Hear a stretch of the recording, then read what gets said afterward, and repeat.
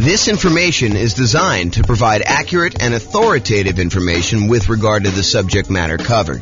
It is offered with the understanding that the presenters are not engaged in rendering legal, accounting, or other professional services. If legal advice or other expert advice is required, the services of a competent professional should be sought. Welcome to the Miramar Real Estate Investing and Real Estate Financial Planning Podcast. Learn all about investing in real estate in Miramar, Florida, with a combination of real estate financial planning and modeling with numbers specific to Miramar, plus syndicated, more generalized recordings of live and pre-recorded real estate investing classes, not all of them specific to Miramar. Be sure to stay tuned after the podcast for a message from our sponsors. Well, good morning and welcome, everyone. I am James Orr, and we got a very special class today. This is part of the series on improving cash flow. And so today we're going over improving cash flow when considering your real estate investing strategy. When you're thinking about which strategy you want to use, how do we improve cash flow when we're trying to decide whether we're doing traditional buy and hold or short-term rentals or house hacking or nomading or whatever we're trying to do there. So all of the things we're going to discuss today have to do with choosing your existing real estate investing strategy. And this is, as I mentioned, part of the series we're doing. And so we've already covered how to improve rental property cash flow when we are searching for properties. That was covered in a previous class. So if you want to see about all those different strategies, go watch that class. We've also covered all of the different strategies of the largest section, the one that has the most ways to improve cash flow. And that was the financing section. Today, we're covering this, how to improve cash flow during the improved strategy phase. So we'll talk about these different options. And then we've got some future classes coming. The one class on how to improve cash flow when you improve the property itself, while you're marketing the property, while you own the property, and then while you're renting the property. So there's different kind of stages that I broke it down into, and we're covering the classes, we're covering the strategies, the 88 strategies to improve cash flow in all of those different stages in discrete classes by stage. So if you're at the stage where you're searching for properties, just review the one for searching properties. If you're at the stage where you're financing, do that. If you're trying to figure out what strategy to use, this is the class you'll want to use for that one. Okay. So when we're thinking about improving cash flow is really made up of how much income you have coming in on the property, all the different sources of income, especially the rent, but then also things like laundry or renting out different parts of the property, or maybe you add in additional services like landscape service or internet service or things like that nature. So there's different strategies of rent or different sources of income like rent, and then all of the other sources of income you have in the property, minus, in order to get cash flow, you have to subtract out all your different expenses. And your expenses are, your mortgage payment, taxes, insurance, maintenance, property management, vacancy, like all of those different things are expenses. And so when you think about how do you optimize, how do you improve cash flow on property? Well, it really consists of two different parts. How do you maximize the income you have on a property? And then how do you minimize all of the different expenses?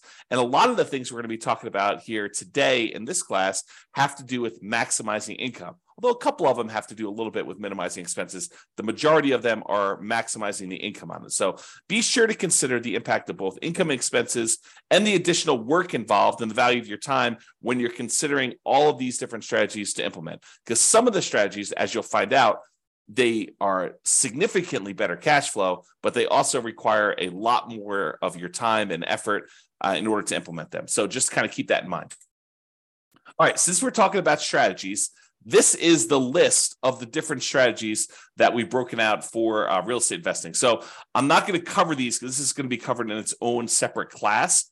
However, this is the list. So I'll just run through the titles and you can kind of research these if you want to dig deeper. Buy and hold, real estate investing, buying a property and renting it out and holding onto it for a long period of time. The nomad strategy, buying a property, moving in as an owner occupant, living there for at least a year. It's a requirement of the lender. Usually do this because you can get very low down payments or nothing down payments, and you get improved interest rates, which could lead to some improved cash flow on a property. So you go move into the property, live there for a year, then you convert the property that you just lived into for at least a year into a rental. You buy another property to move into, and you repeat this process until you have as many rental properties as you desire. So that's the nomad strategy. House hacking, which we'll cover a little bit today, because it's one of the strategies we're going to discuss, that is renting out any part of a unit that you're living in.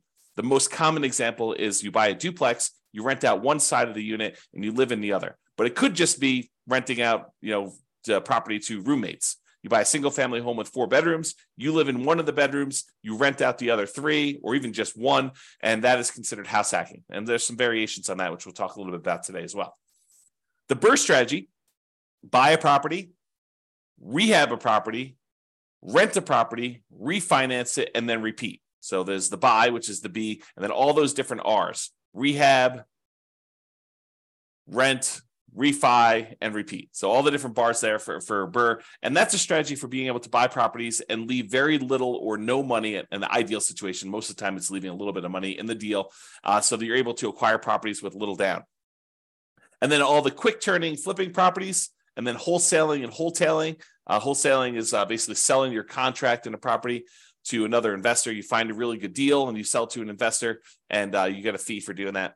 All the creative financing stuff: buying property subject to, lease option, lease purchase, rent to own, owner financing, agreement for deed, contract for deed, loan assumption, like all of the creative different strategies for financing properties. Those are different strategies. And then partnerships and syndications: if you're going to get together with one or more other folks who want to invest in real estate with you, then you can kind of structure those in various different ways. And then tax liens and tax deeds: whether you are investing in a lien against a property with the hope that the property is, they either pay you a return on it, or in the event that they don't pay you the return, then you can actually foreclose the property and get ownership of it. And then real estate investment trust, which I don't usually cover, but I include it to be all inclusive, to kind of be comprehensive here. That's that. So these are the different strategies. And you'll see that we're talking about using different strategies here today when we talk about how to improve cash flow. All right, so here's the list.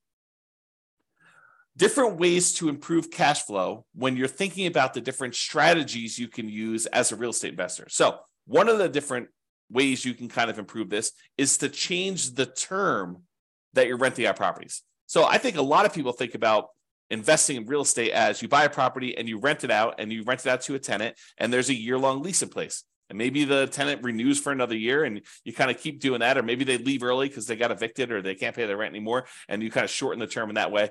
But you could deliberately choose to rent out properties monthly or weekly or nightly, like a vacation rental. So changing the term of the rental can improve your cash flow on a property. We'll talk about that a little bit.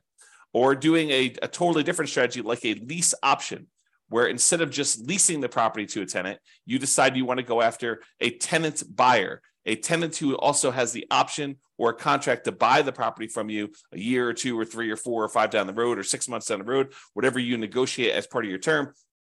Basically, they will lease the property from you, and then after they lease it from you for a period of time, they're going to buy it from you. And there's some advantages to doing that, which we'll discuss here in a minute.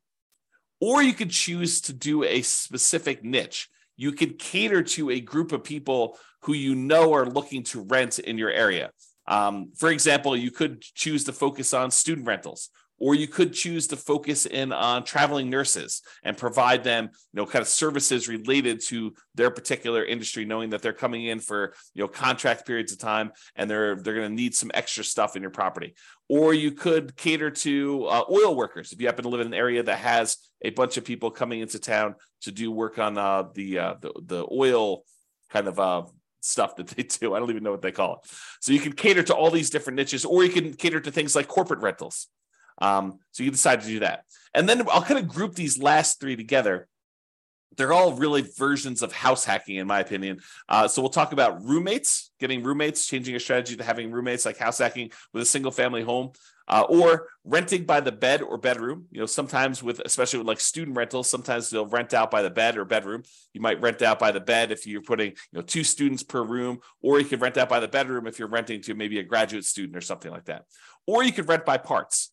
In some cases, you may be renting to renting a property where, you rent the garage separately, or you rent access to the community swimming pool separately, or you rent access to the storage units on the property, like the storage shed where somebody wants to be able to store something or whatever they're doing there. So those are different ideas, and we're going to go into those in detail here. All right, so let's talk about term.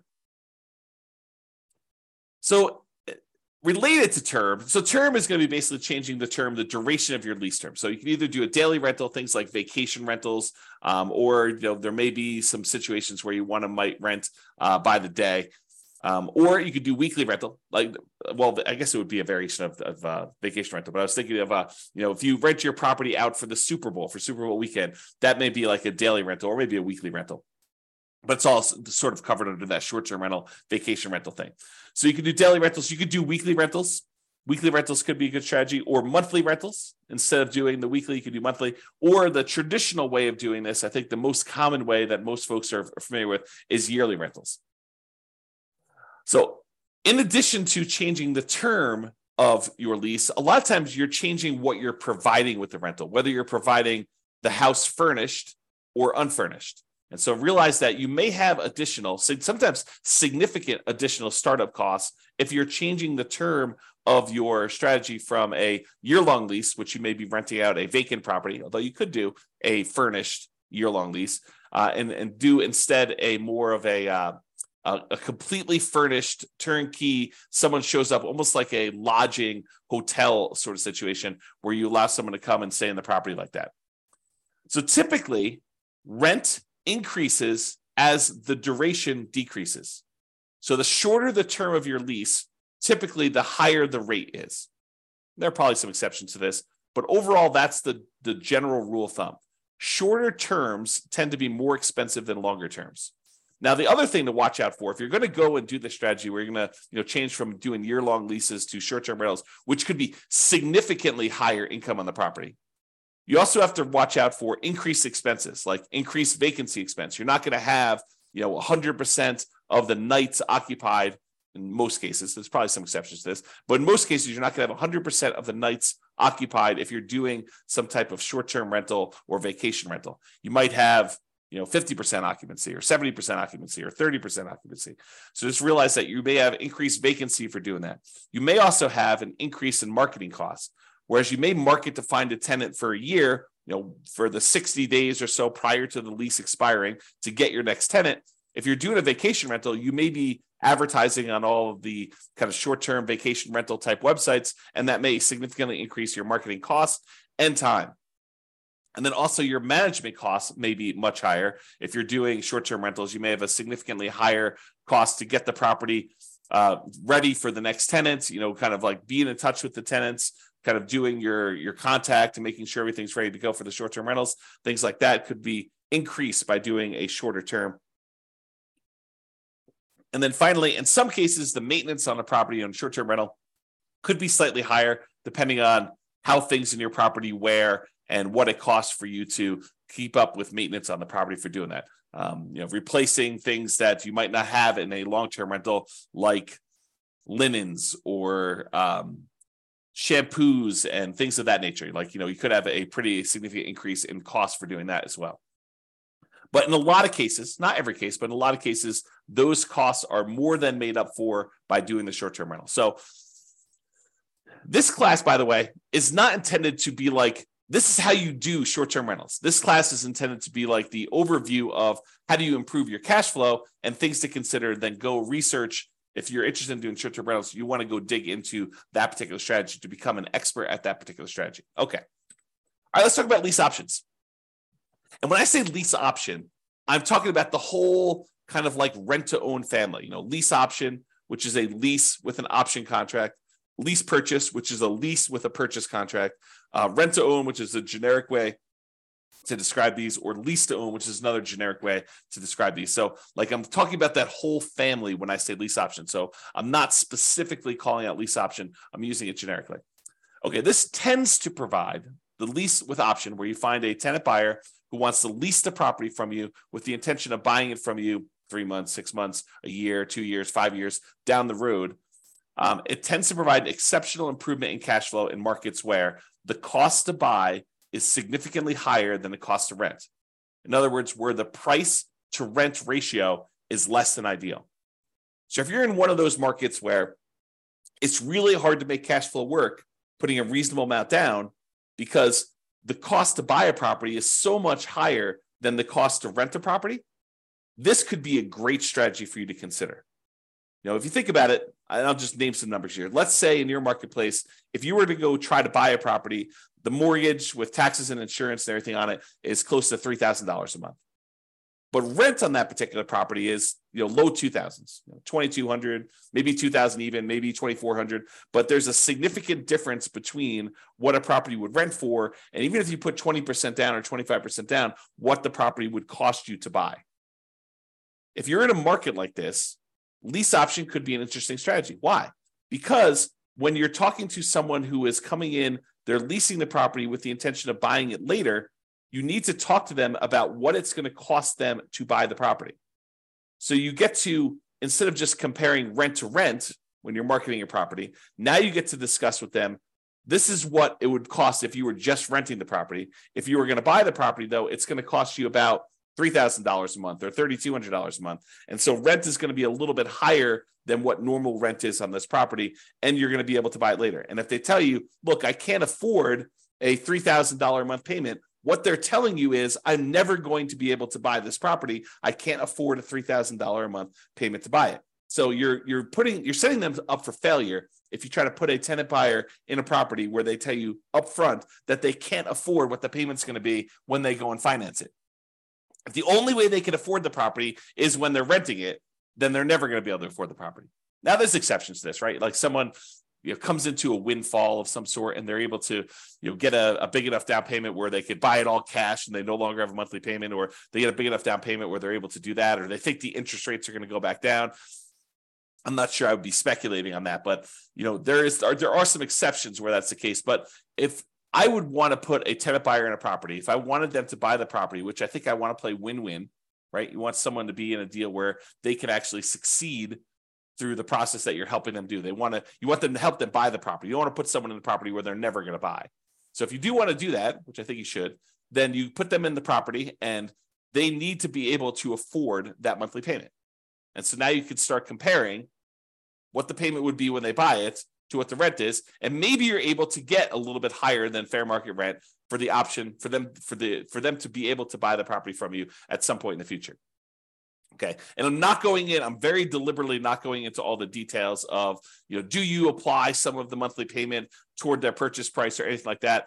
These are all different things that you need to learn about if you plan on using this strategy, but I'm not going there today because we've got other stuff to cover. This is not intended to be a class on implementing lease options. There's separate classes on that if you really want to dig into that strategy. Okay. However, even if the monthly fee, the amount you're charging them monthly, was completely identical, right? You were able to get only the same amount you were able to get for rent as renting the property versus doing a lease option. You were only able to get that same $2,200 a month, whether you did either strategy. If that was the case, there are some significant improvements to cash flow from getting a non-refundable purchase deposit when the tenant buyer comes in the property. So even if the tenant buyer is only able to pay $2,200 and the tenant would normally pay $2,200, if you're getting for example, a $10,000 non-refundable purchase deposit, that would significantly improve your cash flow on the property. So for example, let's say they had a 3-year period in order to be able to buy the property, and you're getting from them a $10,000 non-refundable purchase deposit. Well, if you take that $10,000 and you kind of like spread it out evenly over a 3-year period, it's almost like getting an extra $250 more per month in cash flow. Even though you're going to take that $10,000 in many cases, you're going to apply it toward the purchase of the property later. So you're trading some of the appreciation you were expecting to get in the property over those next 3 years in exchange for getting better cash flow in the meantime. You're doing some deal alchemy. You're trading future appreciation, the $10,000 of extra appreciation you would have gotten later on when they buy it from you. And you're saying, I'm going to apply that $10,000 towards your purchase. I'm going to take some of the profit I would have gotten at the end when they bought the property from me, and I'm going to take it up front as a non-refundable option fee, which does apply to the purchase price for them, counts as part of their down payment. But then you're also getting that, which if you spread it out over 3 years, looks like you're getting $250 plus per month in extra cash flow. So if you thought you were getting $2,200 a month, now you're really getting $2,450, which is significant in certain markets, right? So that is one way to look at the lease option. And then the other thing is, in general, I think it is true that if you realize rent is a range, right? Unless you have 100 identical properties that are all renting and they're all exactly the same, all the same views, all the same backyards, all the same amenities, all the same layouts, like everything is identical, and a tenant can go in and they've got 100 different ones to choose from. And the rents are going to be pretty much exactly the same for all of those. But if you've got one property and another property, and the other property has slightly different layout or slightly different amenities or slightly different kind of upgrades or slightly different view or slightly different location in the neighborhood, like the rents on those are not identical. And so there's a slight range of what rents can be. If you're a really good marketer, you might be able to get a little bit higher. If you're not such a good marketer, maybe you're going to be a little on the lower end. So realize that the range, rent is not an exact number, and rent ranges vary. And if you're doing a lease option, you're giving someone the ability to buy a property from you, you're almost always going to be on the top of that rent range. You're usually not going to be on the low end of a rent range by putting a property up for lease option, because you're adding something that is extra, that is special, that's valuable to them. So you're almost always going to be at the minimum at the top of the rent range. And in some cases, you're able to get a premium. Okay. And one of the other little perks of doing lease options is you might also improve your cash flow through slightly lower maintenance, slightly lower vacancy, and slightly lower management. So these aren't like huge numbers, although they can be, but they tend not to be these huge numbers. But realize if you've got a tenant buyer in a property who has ownership mentality, who is on the path to buy that property from you, a lot of times they have pride of ownership. They think that they're buying the property, and so they want to maintain their property a little bit nicer. They tend to stay a little bit longer, although there's exceptions to that. And you tend to have to do less management for them because they are owners. They think that they're going to be owners of the property. So the ownership mentality of tenant buyers versus tenants could be a huge plus to help you with your improving cash flow. So for that reason, doing this lease option strategy, changing your strategy to be lease options, could be hugely beneficial. And I've also talked about how in the past, and this is sort of a side note, go like research this more with one of our other classes, but I've also talked before about this idea of being able to use the lease option non-refundable option fee in order to use that as the down payment to go buy your next property. So imagine you're doing a nomad property where you move into the property, you put 5% down, and you move into the property, you live there for a year, and then when you are planning on exiting that property in order to go buy your next one, you get a tenant buyer to come in who's going to be a tenant and buy the property from you. They give you a option fee on the property. Let's say it's 5% of the purchase price. Then you use that option fee yourself to go put 5% down on the property that you're buying, and then you are able to buy your next property. The tenant buyer who is going into your old property provides you the down payment to go into your new property. So this could be a strategy to provide you with the down payments to continue your own investing strategy as well. All right, let's talk about niching. Specialization tends to be more expensive than generalists.